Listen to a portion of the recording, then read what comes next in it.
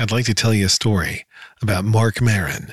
If you don't know who Mark Maron is, I'm sorry you're missing out, but he's a great comedian and a great podcaster, one of the OG podcasters. And I say that because he was very early with his show WTF with Mark Maron, and really a trailblazer in the space, and had and has a huge successful interview show. Now there are even bigger celebrities hosting those interview shows, like your Conan O'Brien's, your Smartless guys.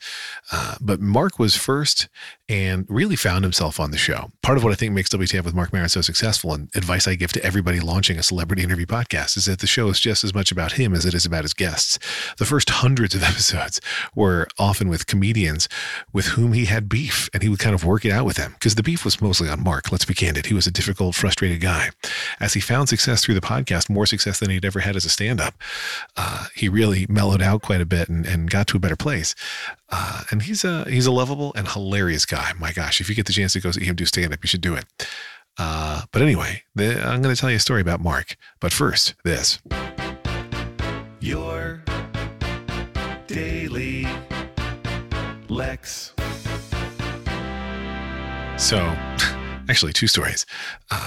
When I joined on to Midroll as a co-founder to start selling podcast ads, they had recently signed Mark Maron, like within days of my signing as the chief revenue officer. And Mark had been running ads for stamps.com through an ad agency. And that ad agency was paying a very low rate, something like, I think a $12 CPM. If you don't know what that means, don't worry about it. They were paying $12 for every 1,000 downloads the show got. And the list rate for that spot, once we took it on, would have been $25 CPM. And so my job was to tell them they had to go from paying $12 CPMs to paying $20 CPMs. Like, not even making them come up to full price, just making them come up to a fair price. And man, they were really mad. Oh my God, they were so mad. This was my first week on the job, and I'm on the phone with this agency, and this agency is berating me. They are furious. They're like, how can you possibly do this? We've been with Mark from the very beginning. This is cruel. We're going to pull. And I'm like, if you're going to pull, you're going to pull. I can sell these spots for more, but we're showing you some loyalty. My goal was to get them to 15. I got them to 17. So well done me. But that was fun. And then, of course, Mark liked me.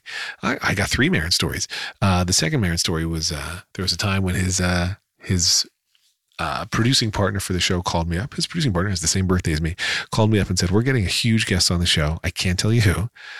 And I need you to sell a cool sponsorship for it. And my assumption was that it would be Barack Obama.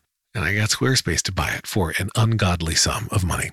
And it was quite godly, actually. I said, oh God, when they agreed. But I had to get Squarespace to buy it without knowing who it was. So I'm like, listen, I don't know who the guest is. My assumption is it's Barack Obama. I could be wrong, but I think you should buy it, and I think you'll be happy. And they were like, okay, we'll do it, but we need a ability to cancel at the last minute if we don't like who the guest actually is. And I agreed, and we agreed, and I was right. It was Obama, and so they ran the ad. It was great. That was a pretty popular episode. You might remember that Obama was on there, and he quoted, the N-word on that episode, and some people were freaked out about it, which was very exciting. It only helped the episode get even bigger. And then Mark did a second episode where it was like how that episode got made. And it was cool. But why I mentioned all that is because at the end of that episode with Mark Maron, with Mark Maron, he was on every episode of WTF. But at the end of the episode with Barack Obama, Mark thanks a few people, and one of those people is me. So that's cool to hear Mark mention me by name in the Obama episode.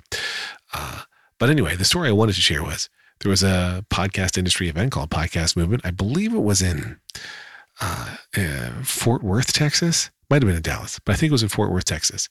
And there was one night there was going to be like a rodeo themed party. And so we're having a dinner, and it's me, Mark Maron, my pal Adam, my pal Chris, other executives from Midroll, those two specifically, Franklin Leonard, who runs the Blacklist, if you've heard of that, and one of the co-founders of Gimlet, Matt. So the group of us are there having this dinner, and Mark arrives to the dinner in cut-off denim shorts. And my pal Adam, then the CEO of Midroll, says, oh, Mark, you dressed up for the rodeo party. And Mark Maron goes, what rodeo party?